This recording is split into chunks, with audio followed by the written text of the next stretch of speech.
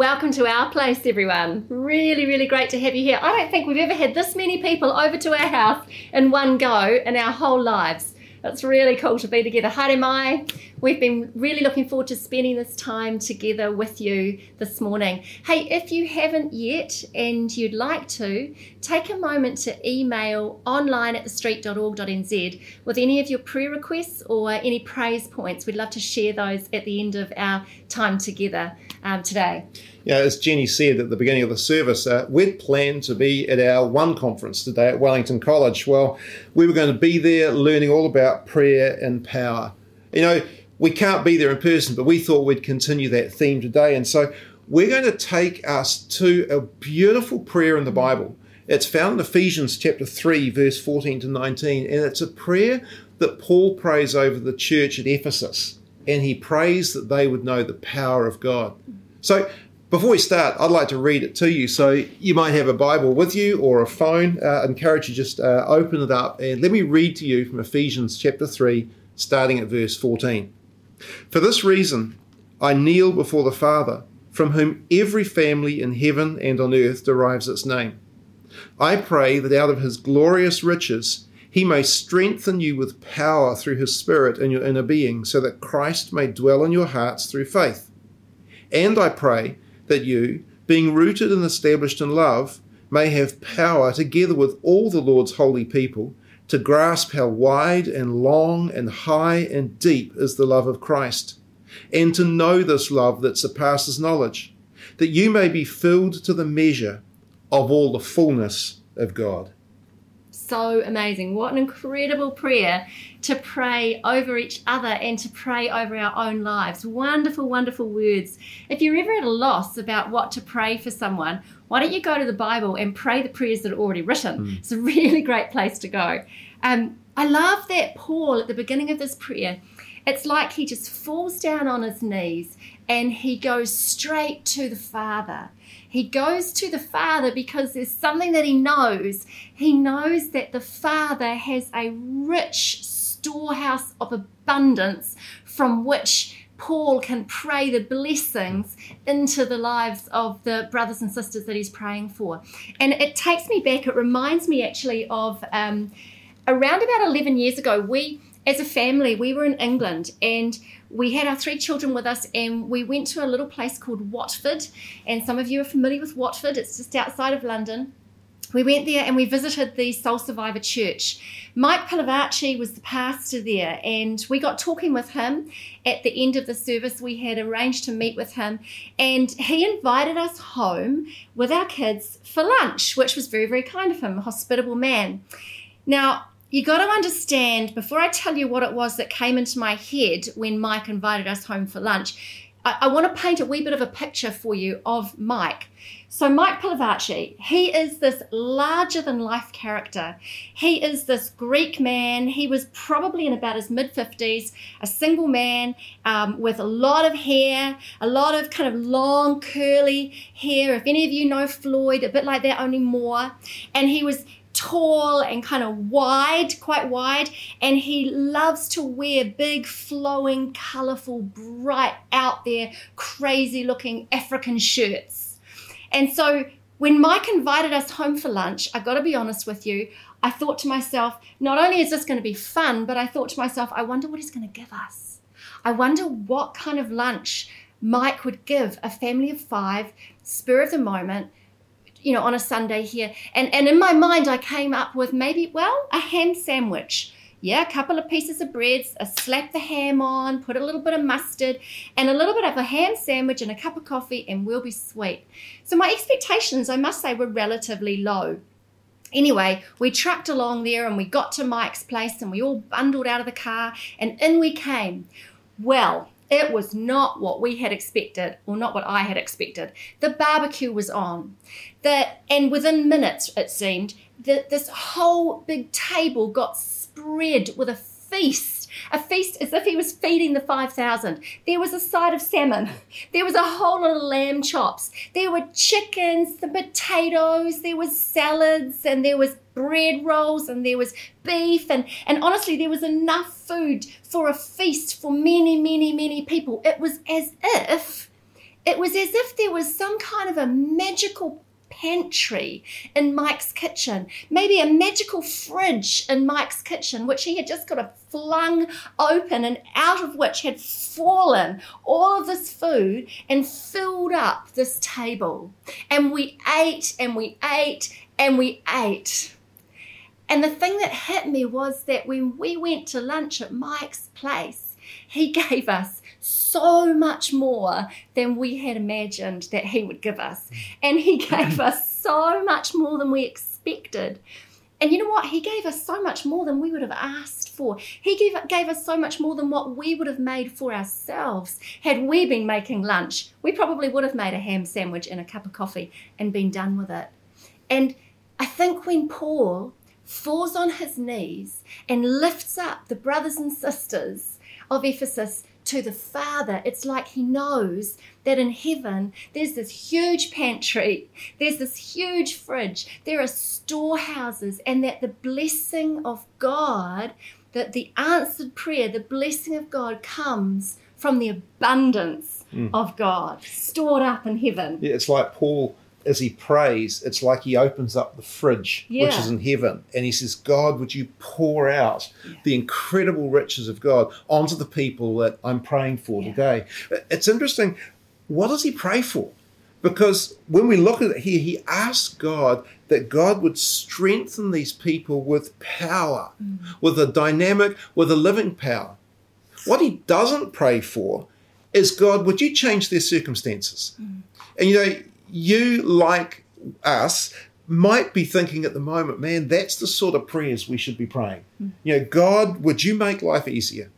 Would you make life more palatable, more pretty? Would you rescue us from where we are? That's not actually what Paul's praying. And who doesn't want to pray a prayer like that at the moment?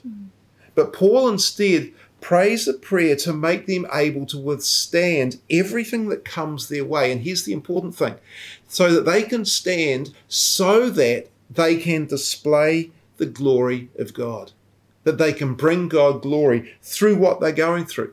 And he prays that they would be strengthened in their inner self, not their outer self, not their externals, but their inner self, the who we truly are, our heart self. And that our heart self, our real us, would be made powerfully strong by the Holy Spirit. Here's what happens when the Holy Spirit strengthens our hearts. First of all, what happens is this: Christ dwells in our hearts through faith. And that's incredible. In other words, Christ fully occupies our entire personality, all that we are. And that's just the best possible outcome of prayer. The heart is a funny old place. The heart is a host. The heart is a host to many things. The heart accommodates so many things. I wonder what your heart is host to at the moment. I wonder what is filling your heart. Ask the Father through the Holy Spirit to clear your heart of fear and selfishness, to clear your heart of worry and sin, of boredom and stress. Ask the Father to clear your heart of the love of money and of things, of career and of possession and position and whatever else.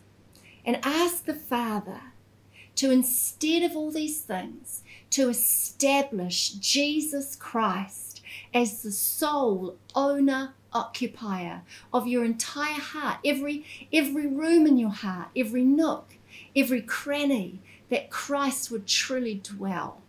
So as that is answered out of the incredible abundance of the storehouse of heaven, Christ dwells in our hearts as the Holy Spirit strengthens, clears out our hearts. But Paul keeps going in this prayer, and he then prays that we would have the power to grasp the great extent of Christ's love. You see, every follower of Jesus is rooted and set up in Christ's love. In John chapter 3 verse 16 it says, "For God so loved the world that he gave his one and only Son, so that whoever would believe in him, that is, believe in Jesus Christ, would not perish, but would have eternal life. You see, when you said yes to Jesus, when you believed the good news of Jesus Christ, your new life began just like a seed planted in the soil of God's perfect love. Yeah, outside of our kitchen window, there are two trees we have. There's a grapefruit tree and there's a lemon tree. Now, the grapefruit tree is old. It's well established. It's got a thick trunk and its roots go down deep and strong. And if you take a day like today where the wind is blowing, and if you're in Wellington, you'll know exactly what I mean at the moment. And our grapefruit tree, because it's got strong roots, it's well established and it doesn't mind this wind. Next to it is a lemon tree, and it's a small little tree. We've only had it there for probably 3 to 4 months. And I got to tell you, it's struggling today because its roots have not gone down deep yet. And so it's relying on the stakes that are around it. And, you know, if this wind keeps going, who knows, maybe the lemon tree will be more flat than standing. But here's the thing. Having been rooted and established, the grapefruit tree is rooted and established in love. But if all the grapefruit tree was a stump, it's not particularly useful, because on top of this rooted and established trunk, there is an incredible tree with the most magnificent grapefruit. And they come and you look at it and you eat them and oh my goodness, they taste good. Nick makes amazing grapefruit marmalade from that tree. I really do. I've got frozen grapefruit in the deep freeze, which at some point will turn into marmalade in these next couple of weeks. But you know, the thing about it is this. Here's Paul's prayer. He's saying, you're strong. You're established in God's love, but there's more to that. You need to experience and know the power of God's love. And to do that, you need the Holy Spirit to help you grasp the extent of his love. And it's to know it in a way which is more than, yep, I'm solid. It's to have the life, the fruitfulness, the abundance that there is for the full tree. And this is Paul's prayer, that we'd know the love of God. Yeah. It's a little bit like you could read a textbook all about the night sky. You could read about the stars, the constellations, the planets, and it could be described correctly and even beautifully to you, and you could know it and you could believe it and you could understand it. But until you go outside at night and lie on the grass or throw your head back and look up into that night sky and have that inky black darkness all above you and around you, until you're there and really experiencing the night sky, you really don't know it at all.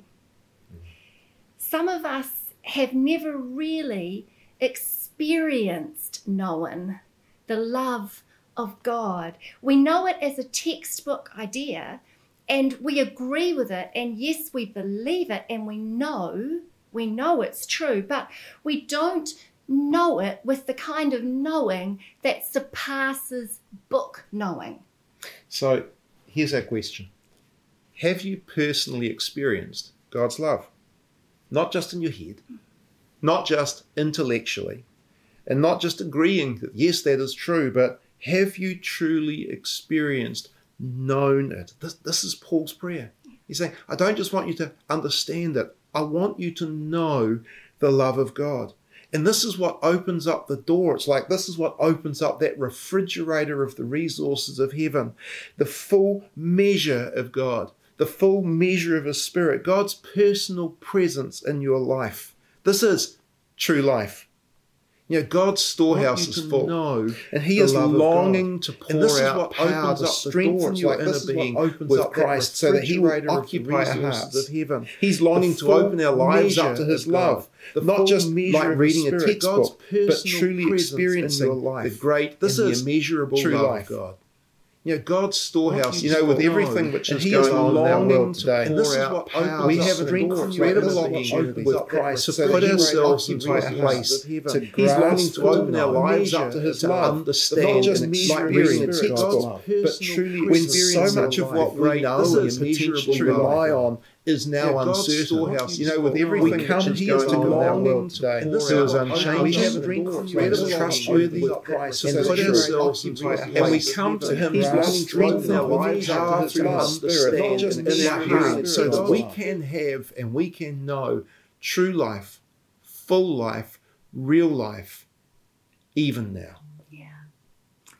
I wonder, maybe Christianity itself has been more textbook than true reality for you. Maybe you haven't actually asked Jesus Christ into your heart yet. I wonder, would you like to do that now? Let me explain to you the very good news of the gospel.